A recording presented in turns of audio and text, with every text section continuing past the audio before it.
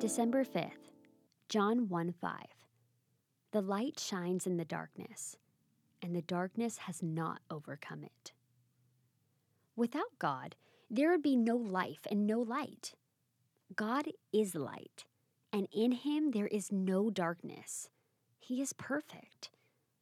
Picture yourself turning on the light in a pitch-black room.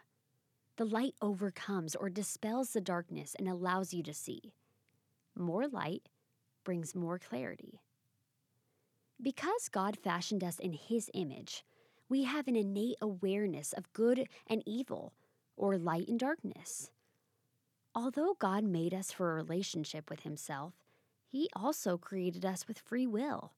He doesn't force us into what we don't want, even allowing us to reject him. Some don't want a relationship with God in his light. John 3:19-20. What about you? Do you want God's light? Or do you prefer darkness? Glory, glory.